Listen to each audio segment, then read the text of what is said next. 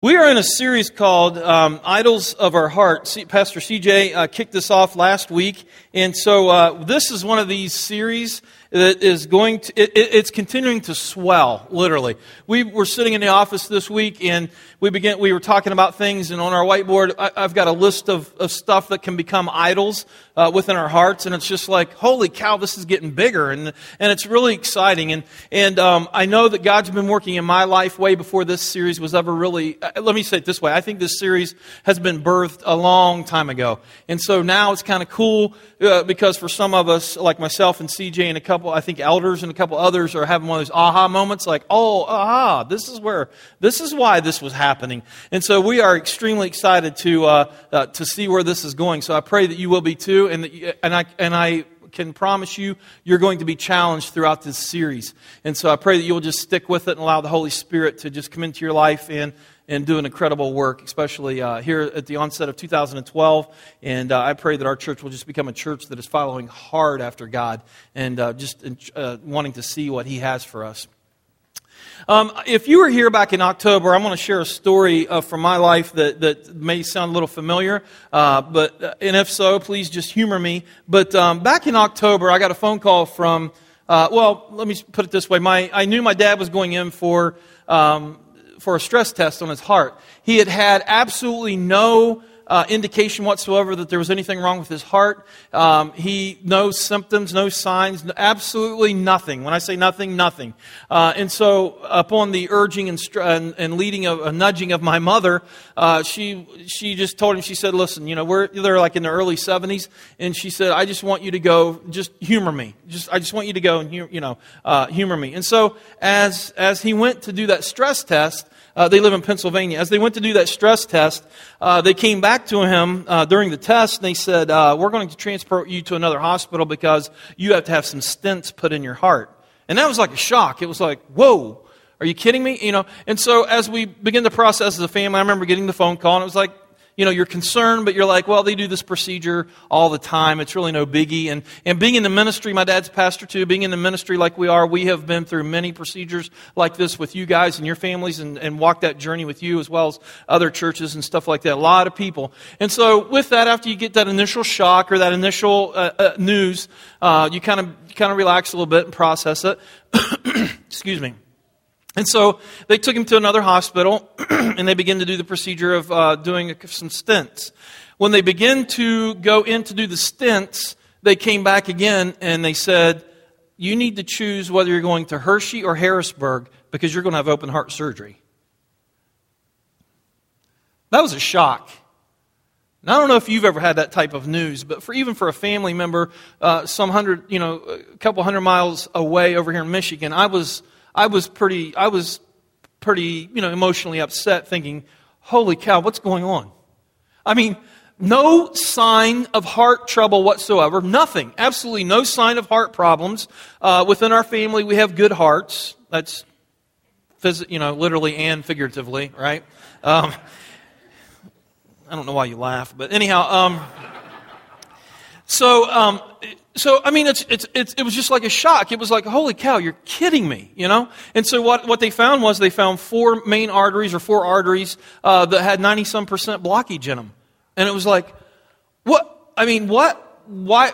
No signs, no symptoms. Like, you're just kind of like, your jaw just kind of drops like, holy cow, what's going on, And so, as I was thinking about where we're going with this breaking the idols of our hearts, it just connected so real to me because I think there's a lot of times with us, some of us sitting in here today, we are absolutely oblivious that we have some idols erected within our hearts. And God's saying, I want to work on these. I want to root these out. And guys, that's what happened to me probably leading up to this series, probably over a year ago. I didn't know it then, but God started digging. God started looking at some stuff. And then even as I, am able to kind of pull back and see the forest now, I'm starting to realize that this work that God was doing within my heart and in the heart of the staff and some of the elders and things like that has been brewing for some time now. It's been going on. We didn't see the signs, and that's what's scary. A lot of times we don't see the signs physically. We don't see the signs like my dad. We didn't see any sign. His blood work came back great. No cholesterol. He was, I think, on a cholesterol med, but it was very low, very minimal. Absolutely nothing. And yet he had 90% blockage. And to me, that's very scary. I'm in my mid-40s now, and I'm like, holy cow, I've got to lose weight. I've got to get in shape. You just don't know. He had a brother that was 6 years older than him, and in 2005, his blood work, all that stuff came back great. At the beginning of 2005, or Christmas of 2005, he went out to do something, walk his dog or something. They live kind of like on a little farm in Brooklyn. He drops over dead. Just bang, dead. It's like, and countless stories. You're sitting in here today, and there's countless stories. I'm sure that you have some in your life where you could say, that's some of the stuff that's happened within my life and my experience too. No indication, no warning lights, nothing. And so today, this series, or last week, we are kicking off this series. We're going to start taking a critical look at our hearts, because just as our physical hearts sometimes don't give indication, sometimes we're not in tune with the indication, the signals, the symptoms, and things like that our spiritual hearts are giving out, saying, we've got idols, we've got some things taking place. Listen to what Jeremiah says, or God says through the prophet Jeremiah about our hearts. He says, the human heart is the most deceitful of all things and desperately wicked. Do you remember Jesus, if you read that passage of Scripture in the Gospels where Jesus tells the people it's not what goes in your mouth, but it's what comes out that it indicates your spiritual life is off, your heart is off? That's scary to me. Elsewhere, Ezekiel, I think CJ might have read this last week, Pastor CJ, the people of Israel have set up idols in their hearts, and they've fallen into sin. One of the worst things that can happen is that if these idols go undetected, and this is exactly what happened in the back in the days of Apostle Paul, or actually within the life of God's creation, Paul writes about this. And one of the worst things that can happen, if these things go undetected, or worse yet, God exposes these idols into your life and you don't do anything about them. Paul writes in Romans 1:24 that God could abandon them, meaning so God abandoned the people, God abandoned them to do whatever shameful things their hearts desired. It's off. Our hearts are off at times. And we got to be very careful to take a critical look to make sure our hearts are in line. Now, as we look at this, one of the things we need to understand right off the bat is the fact that we were created to do simply one thing, and that is to give God glory. That is why you were created. You weren't created to do whatever you think else than that is wrong. You were created to do nothing else but to bring God glory. Now, I don't know how that looks. Whatever job you have, it doesn't matter. Really, it doesn't matter. All these other things that we stress out about, all these other things that we fret about, these decisions that we're going to make, all this other stuff. Our lives were created from the very get-go to bring God His glory. When we begin to understand that it's all about God, it starts with God, ends with God. Romans, 11:26?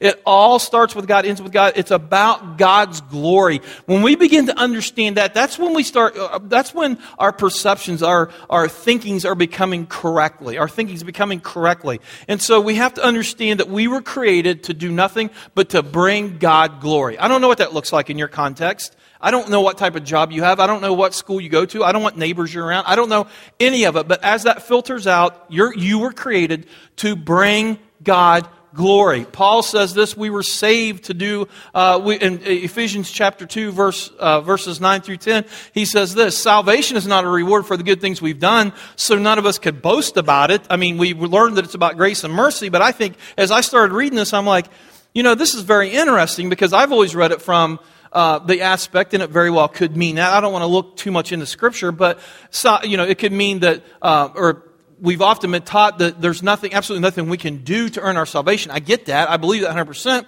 But if we take a different kind of perception, salvation is not a reward for the good things we have done, so none of us could boast about it. But also we could say salvation illuminates or illustrates that we are God's masterpiece. Every single one of us is sitting in here is God's masterpiece, and He created us anew in Christ Jesus so we can do the good things He planned for us long ago. Ephesians, Paul talks about this incredible knowledge that God had before the earth was even created, this knowledge that He had of us and how we were predestined for these things. We were created to bring God glory. You were saved to bring God glory.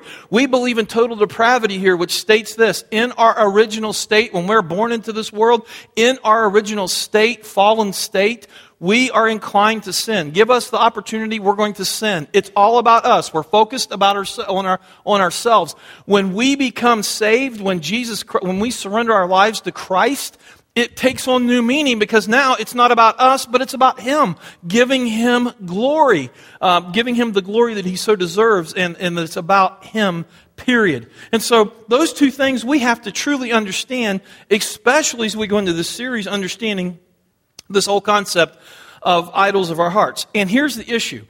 If there's no way possible that you can give God glory, bring God glory by having idols within your hearts. Now, I get it could be a byproduct, but it's not you doing it intentionally. Does that make sense? God can make the rocks cry out. The word teaches us. But my point I'm trying to make is, if you have idols within your heart, you can't intentionally. You're off. It's about you, and it's not about God. And we just read some of the things that takes place when we have idols within our hearts. Now, with that, I want to share with you a very personal piece of my life with you guys. And when we started taking a look at this series, and when I started looking at this particular message, I thought, holy cow, I'm going to have to share something that's very personal. And so I just want to share. I'm going to share something with you. Back probably, it's like 15 years ago, at least 15 years ago. This is how far back it goes, or more even. When I started off into the ministry. As a pastor, we're considered self-employed. We're considered self-employed, okay, in the eyes of the government. Now, if you have your own business and you know what, you're self-employed, you understand what that means. It means essentially that you hold out your tax. This is where I'm going with it. You hold out your taxes and pay your taxes quarterly. That's one of the things that you have to do being self-employed. One of the things that I did not do when being self-employed was, at one point, I did not withhold enough taxes. Actually, I withheld enough taxes, but I dipped into it because I wanted to do some other things with that money, okay? Essentially what I was doing, I was borrowing from the government. Now, I don't know if you've ever tried to borrow from the government. Let me just share with you, that's not a good lending agency. The government doesn't like that, okay? Just if you haven't done that. And as I share this story, I don't want to make light of it because it's a very embarrassing story, but it's a story that I need to share with you. And so, as we, and it's right around the time we got married and things like that, as we began to kind of engage in that whole process where I didn't pay enough taxes at one point in time, we had a debt to with back taxes, which we started making payments on. We made payments on this debt until like 2010. That's how long this went, because of the fines and penalties and things like that. Now, let me share with you what took place. When this happened, actually, let me go back one slide. I'm jumping ahead of myself.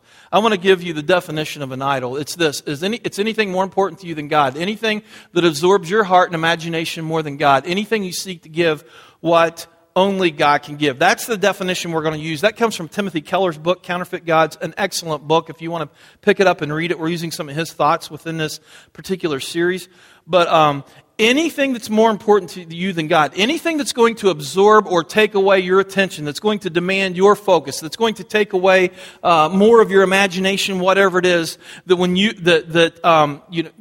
you seek, when you begin to do that and it takes more than God, you've got yourself an idol. And so we're going to use that. So here's the issue. Anytime you go to make a decision of whether you want to switch careers or buy something, or it doesn't matter. Anytime you want to make a decision, lay it up against this and find out if it's idol or not within your life. Now, back to my situation. I had something within my heart where the things that God blessed me with weren't good enough. When I look back at it, that's what it was. The things that God had blessed me with, the life that God had blessed me with, the resources and things. When I look back, I think what it was, my heart was in a position where I was saying, God, this isn't good enough. I need more, right? And so I would, in this particular situation, I found resources in the wrong place to fill that void, what I thought was a void. And so whatever it was within my heart became an idol. And so what happened is we accrued this debt that we made payments on that just continued on for years and years and years. During this time, we prayed and prayed and prayed about this. God, would you please remove this debt? Because this is impossible to pay off. It's literally impossible with the fines and the fines and penalties and stuff like that. I mean, it is literally it just became impossible. We continued to make payments, but it was almost overwhelming. And so we prayed and prayed and prayed and prayed. And you get to the point where, you know how it is when you pray about something and God doesn't answer, you begin to question, okay, am I being punished now, right? I mean, it's like your theology and all that kind of goes out the door and you begin to get real personal with it. Okay, so I made this mistake, God. Am I going to pay for this for the rest of my life? Is that how it works? And so, we're on this little journey. So obviously the payment, the prayer that we're giving here is this: God, we're in debt. I want to be out of debt with this one, right? I want you, God, take this away. You know what I was praying for?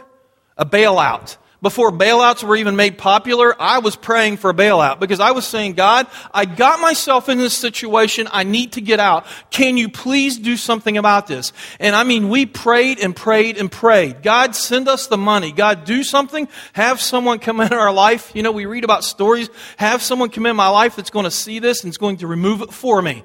And that's how we prayed. And one day we went to the mailbox, and would you believe there was a check in our mailbox for the exact amount for that debt? And paid that debt off. Don't believe it because that's not what happened, okay? That would be a cool story. But that's not what happened. Let me tell you what happened. That was my prayer. That was my wife and I, that was our prayer. God, take this away. Make a miracle happen. Take it away. During this whole time, we're talking 14, 15, we're talking a long time. During this whole time, we're trying to have a family. And as I shared this with you before too, we were unable to have a family. And at some point in there, you give up hope. And you say, you know what? This isn't working. We need to go to plan B. I don't know what plan B is, but we need to go to plan B if we're going to have a family. And so we started looking down the thoughts of adoption and things like that. And so as we begin getting into all of this, these things are going on simultaneously. As we started getting into this, God comes to me, and again, I'm not relating everything together, but as I got into this, God says, Gail, I'm going to answer your prayer, but I'm going to answer it my way. And I didn't see any of this, but because I was looking at the family and that side of things, and God says, I'm going to answer your request about a family, but I need to work on something. I need to work on your heart. You've got something in there that needs to be dug out.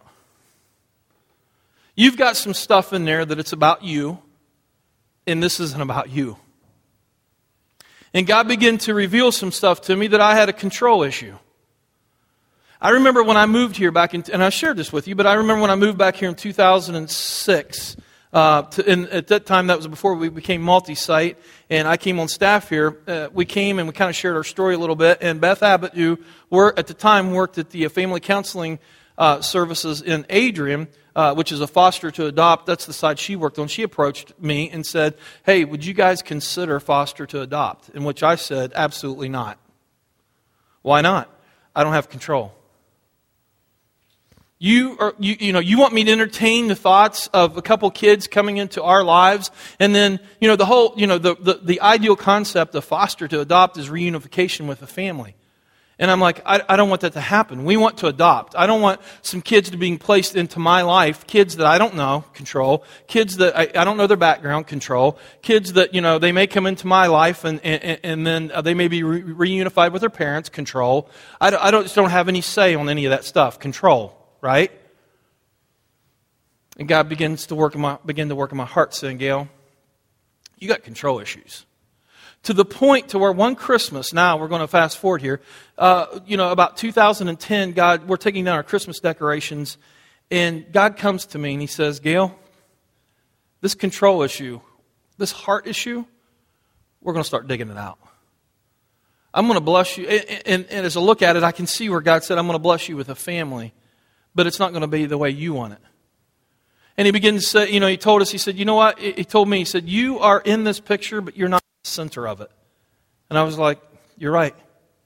And so through this process, we reconnected with some things, but we went back to the whole concept of fostering to adopt. During this time, we had checked out all other kinds of agencies and things like that about adopting, and none of it worked out because it wasn't God's plan for us.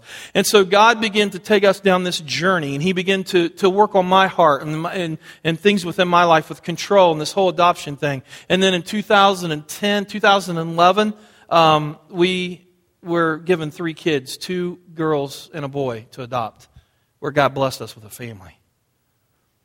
God says, on this whole process, God says, I'm going to answer a prayer here, but it's going to look a little bit differently. And so God enables us to adopt 3 kids. He enables us to have a kid of our own, a child of our own. Now, I got to be very careful, and I want to communicate very clearly. I don't want you to hear me saying that we love our natural born over the ones that we adopted. That's not what I'm trying to say. But as I look at it and I see them both separate blessings from God. Huge blessings. So He blesses us with 3 kids. We're able to have a natural child on our own. And then God does something like only He can do. He, in the year of, I think it was 2011, something like that, the government had this thing that said if you adopted kids, you will receive a substantial tax deduction or a tax credit, which goes back to our debt. And then God resolves our debt, and then through this whole process, my wife is able to stay at home with our family. Now, let me go through that again, because that was very choppy. I'm praying for God to get us out of debt. We're praying for years. We're praying for something that feels like a noose around our neck that's drowning us. And it's very embarrassing. I don't want to share it with other people because it's very embarrassing. I mean, I'm a pastor. I should have all this stuff together, yet I slip up, back in years, and I'm paying for it years after that. And so I'm praying diligently about this stuff. And I'm praying that God would just give me a bailout. God, just send me a bailout. God, just do something. And God says, when I look at this, God said this, Gail, I'm going to answer your prayer, but I'm going to do it to where I'm going to receive glory. And I'm going to do it in a way that you could never imagine, by giving you a family. Now, I don't know about you guys with families, but would you ever think that that's a way to get out of debt? Seriously. Not one person in here would say, hey, have a bunch of kids. That'll get you out of debt. No one would say that. Only God would do something like that. Why? Because God does stuff that doesn't make sense. That's the beauty of God. The beauty of God, He didn't answer my prayer, He didn't answer the prayer the way I prayed it. That's the beauty of God. God said, I'm going to bring myself glory. I'm going to answer your prayer, but I'm going to bring myself some glory here. And God started working on my heart, and He started changing me. We were able to have a family, and then we're able to get out of debt by having a family. And on top of that, we're able to cut our income so that my wife can stay at home with our kids. Guys, I don't care if you're financial planners in here. I know Brian Knopfsinger is a CPA, but I guarantee you there is no way that any of you would sit down and say, this is how I'm going to get you out of debt. I would not buy that in a million years. There's not a single person that would sit in here or that could say that. God, and again, I get how this story ends up kind of good. And I know that some of you have been praying for some things, but I want to tell you something. God will answer your prayer. It may be differently. It may not look like the way you want it to be answered. And that's the cool thing, because when God answers a prayer, God brings Himself glory. And that's why we were created. God will use anything in our lives to bring Himself glory. Now, here's the other kicker. As I begin to process this, this week, and I'm thinking, oh my gosh, this whole thing is about where we are with the idols in our hearts. This concept that we can't bring God glory if we got idols within our hearts. And God wants to root those things out so that He can receive His glory through our lives. As I started thinking about this, I'm like, this is my story. God blessed us like 4-fold, 5-fold than I even thought about, And so as I began to process this, my human side said, whoa, hang on a second. What will people think? You're going to share something pretty personal. And I went home and I shared this with my wife, and she got kind of quiet too. I said, what are you thinking? She said, this is pretty personal. This is pretty embarrassing. And I said, I agree with you. And I said, the one thing that the other thing that I'm thinking about here though is, if anyone would ever judge that, what they're doing is they're taking glory away from God. Because this is not really our story to own. This is God's story. And there's things that God wants to do in your life. I'm telling you guys, it's not yours. It's not yours to not share. It's God's. And anytime we start taking away the glory that should go to God, you need to be very careful. Because this is all about God. This is why we were created. And this is why, this is why God saved us. And this is essentially our what it's all about. Listen, I want to share with you, though. It all comes down to this whole concept of love, trust, and obey. But I want to share with you this. Now, let me ask you this question real quick. I just shared with you how I prayed, right? At the beginning of this, I shared with you how I prayed. And then I shared with you how God answered the prayer. Not my way. Let me ask you this. Which one brings God more glory? We ended, hey, God, and it would have been cool if I went to the mailbox and got a check for that exact number, right? That exact number. That would have been really cool too. But you're telling me this doesn't bring God more glory, where I'm saying, look how God answered it. It's so much bigger. Listen to I'm going to share with you Psalm 51, if you would turn there with me very quickly. Psalm 51, it's a prayer that David had after he committed an incredible sin with Bathsheba. He was the king of Israel at the time. And he fell. He fell. He committed adultery, he murdered, he lied, he cheated. This dude was in over his head. And the prophet Nathan came to him and said, pretty much confronted him through the power of God. And David pins out this psalm, Psalm 51 to God. And he says this, "For I was a sinner," picking up verse 5. He says, "For I was born a sinner, yes, from the moment my mother conceived me. But you desire honesty from the womb, teaching me wisdom even there.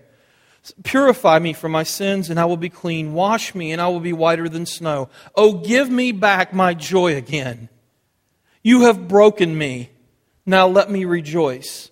Don't keep looking at my sins. Remove the stain of my guilt." And then in verse 10, "Create in me" what? "A clean heart." God, create in me a clean heart. Renew a loyal spirit with me. Do not banish me from your presence, and don't take your Holy Spirit from me. Flip over to Psalm 71 real quick. I love this one because this one goes against our feel-good theology. Psalm 71, verse 20 says this. And I'm reading from the New Living Translation. But Psalm 71, verse 20 says this. "You have allowed me to suffer much hardship." That goes against our feel-good theology, doesn't it? "You have allowed me to suffer much hardship, but you will restore me life again and lift me up from the depths of the earth. You will restore me to even greater honor and comfort me once again." Verse 22, "Then I will praise you with music on the harp because you are faithful to your promises, O my God. I will sing praises to you with the lyre, O Holy One of Israel." And he goes on and on talking about how he is going to celebrate and give God his glory because he went through a hard time and God delivered him. Guys, there was a time in David's life too where the Ark of the Covenant, we've read about that before, but the Ark of the Covenant was captured by another nation and they got it back. And as they were bringing the Ark of the Covenant back in, which represented God, they were bringing the Ark of the Covenant back to Jerusalem. And when they were bringing it in, David the king was out dancing and flailing and just giving God all kinds of glory, singing praises to God, essentially making a spectacle of himself to where one of his wives said just that. "David, are you kidding me? You're the king of this nation and yet you look like a spectacle." And he says this, "You think that's bad? I will become even more undignified than this." David had it. To the point to where this cat committed adultery, committed murder, lied, cheated, did all those things, and yet God was able to look into David's life at one point and say, "This man is after my own heart." I think David got it. I think David realized that he had an idol set up at one point in time. He said, "God, come into my heart and clean it. Make it whiter than snow. God, renew my spirit within me. God, make it happen." And even as I go through all of this, God, I'm going to bring you glory and honor. And then last, I want to share with you a verse from Jeremiah 3:22. And this is really kind of where we're at today, ending up where we're at today. It says this. God says through Jeremiah, "My wayward children, come back to me, and I will heal your wayward hearts. Isn't that hope? Isn't that hope that when we get off base, when we get off kilter, when we get off path, when we get off off to where we know we should be and we kind of stand there? Have you ever had times in your life where you kind of you end up in a place, something happens, and you end up in a place and you kind of look around and you're like, holy cow, how in the world did I get here? There's been times in my life, just like this is one of those times, but there's been times in my life where I've got off the path to the point to where someone has come along beside of me and they nudged me back on the path, and I sit there and I weep because I'm like, how can God love me so much that He doesn't give up on me? And they look at me and they say, because you're chosen. You're a chosen one. God loves you. And that's what this is. God's saying, I love you. I love you so much that I've purchased you. I've bought you. I sent my Son to the cross to die for your sins so that I can have this incredible relationship with you and that I can bring glory to myself through you. By the way, again, that's one of the reasons why Israel was supposed to be, that's what Israel was supposed to be back in the Old Testament, a microcosm of God's kingdom, where when people looked at the people of Israel and they would see this monotheistic nation, they would see God written all over it.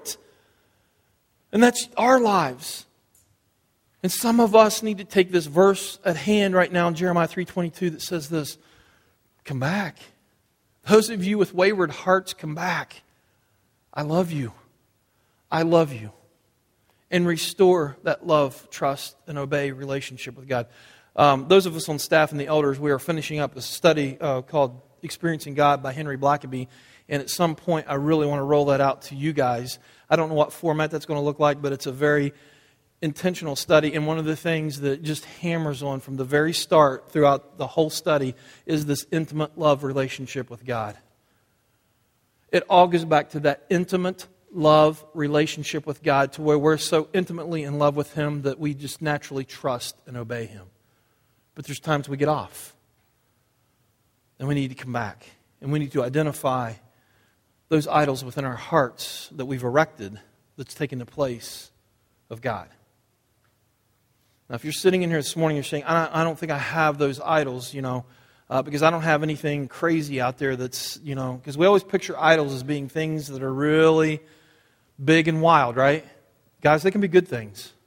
They can be things that are good. We've got a list on a whiteboard in our office that just keeps swelling and swelling and swelling with things that we put in place of God or put ahead of God. Things that we trust in more than we do God. And so I just pray that you will stick with us through this whole idol series. I pray today that you would stop and you would kind of take a critical look at your heart.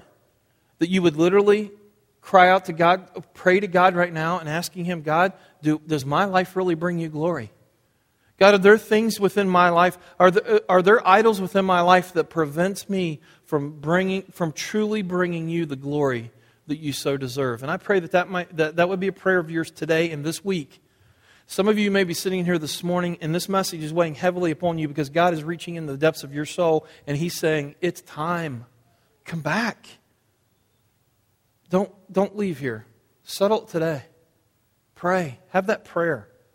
I'd love to pray with you. Pray in your seat, wherever, but don't miss this opportunity to give it back to God and say, God, because He loves you and He wants you to have that incredible, intimate love relationship with Him. So I pray that you would just stick with us in this series. Be excited about it, pray about it, continue to think about it through the week. We've got some stickers that the ushers are going to have at the doors that simply say, love, trust, obey, things to just draw our attention, our minds back on them. And as you leave here, they're going to have some in their hand. You can grab a couple, stick them on your refrigerator, stick them in places where you're going to see it, love, trust, and obey. Because it does. It starts with that intimate relationship with God, loving Him with all of every aspect of our beings. I'm going to close with a word of prayer. If you would stand with me and just close our time out here today. And so please bow your heads and your hearts with me as I lead us in that word of prayer. Father, I thank you so much for this day. I thank you for the words that you had for us this morning. God, I know that they're very challenging. I know, God, that there are things that we hold on to that have become idols. And it's going to be very difficult to take them and sacrifice them to you. To the point where we're going to ask ourselves, how can we live without it? And I pray, God, that you would begin that work within our heart. God, I already know that you have. Father, I already know that you have, just like you did with me. I know that there are people in here today that are restless because this has been something that's been pressing upon them for a while now. God, make it known to them. Make it very clear to them what their next steps need to be. I pray that your Spirit would have freedom within our hearts. I pray that we would surrender things that we have erected in our hearts that are preventing you from having full reign. God, encourage us, those that need to be encouraged. God, convict the ones that need to be convicted. God, just have your way right now. And as we pray this prayer, help us to continue to think about it this week. Let us just encounter you in a very profound, intimate way as we diligently try to serve you. And I ask all this in the powerful name of your Son, Jesus Christ. Amen.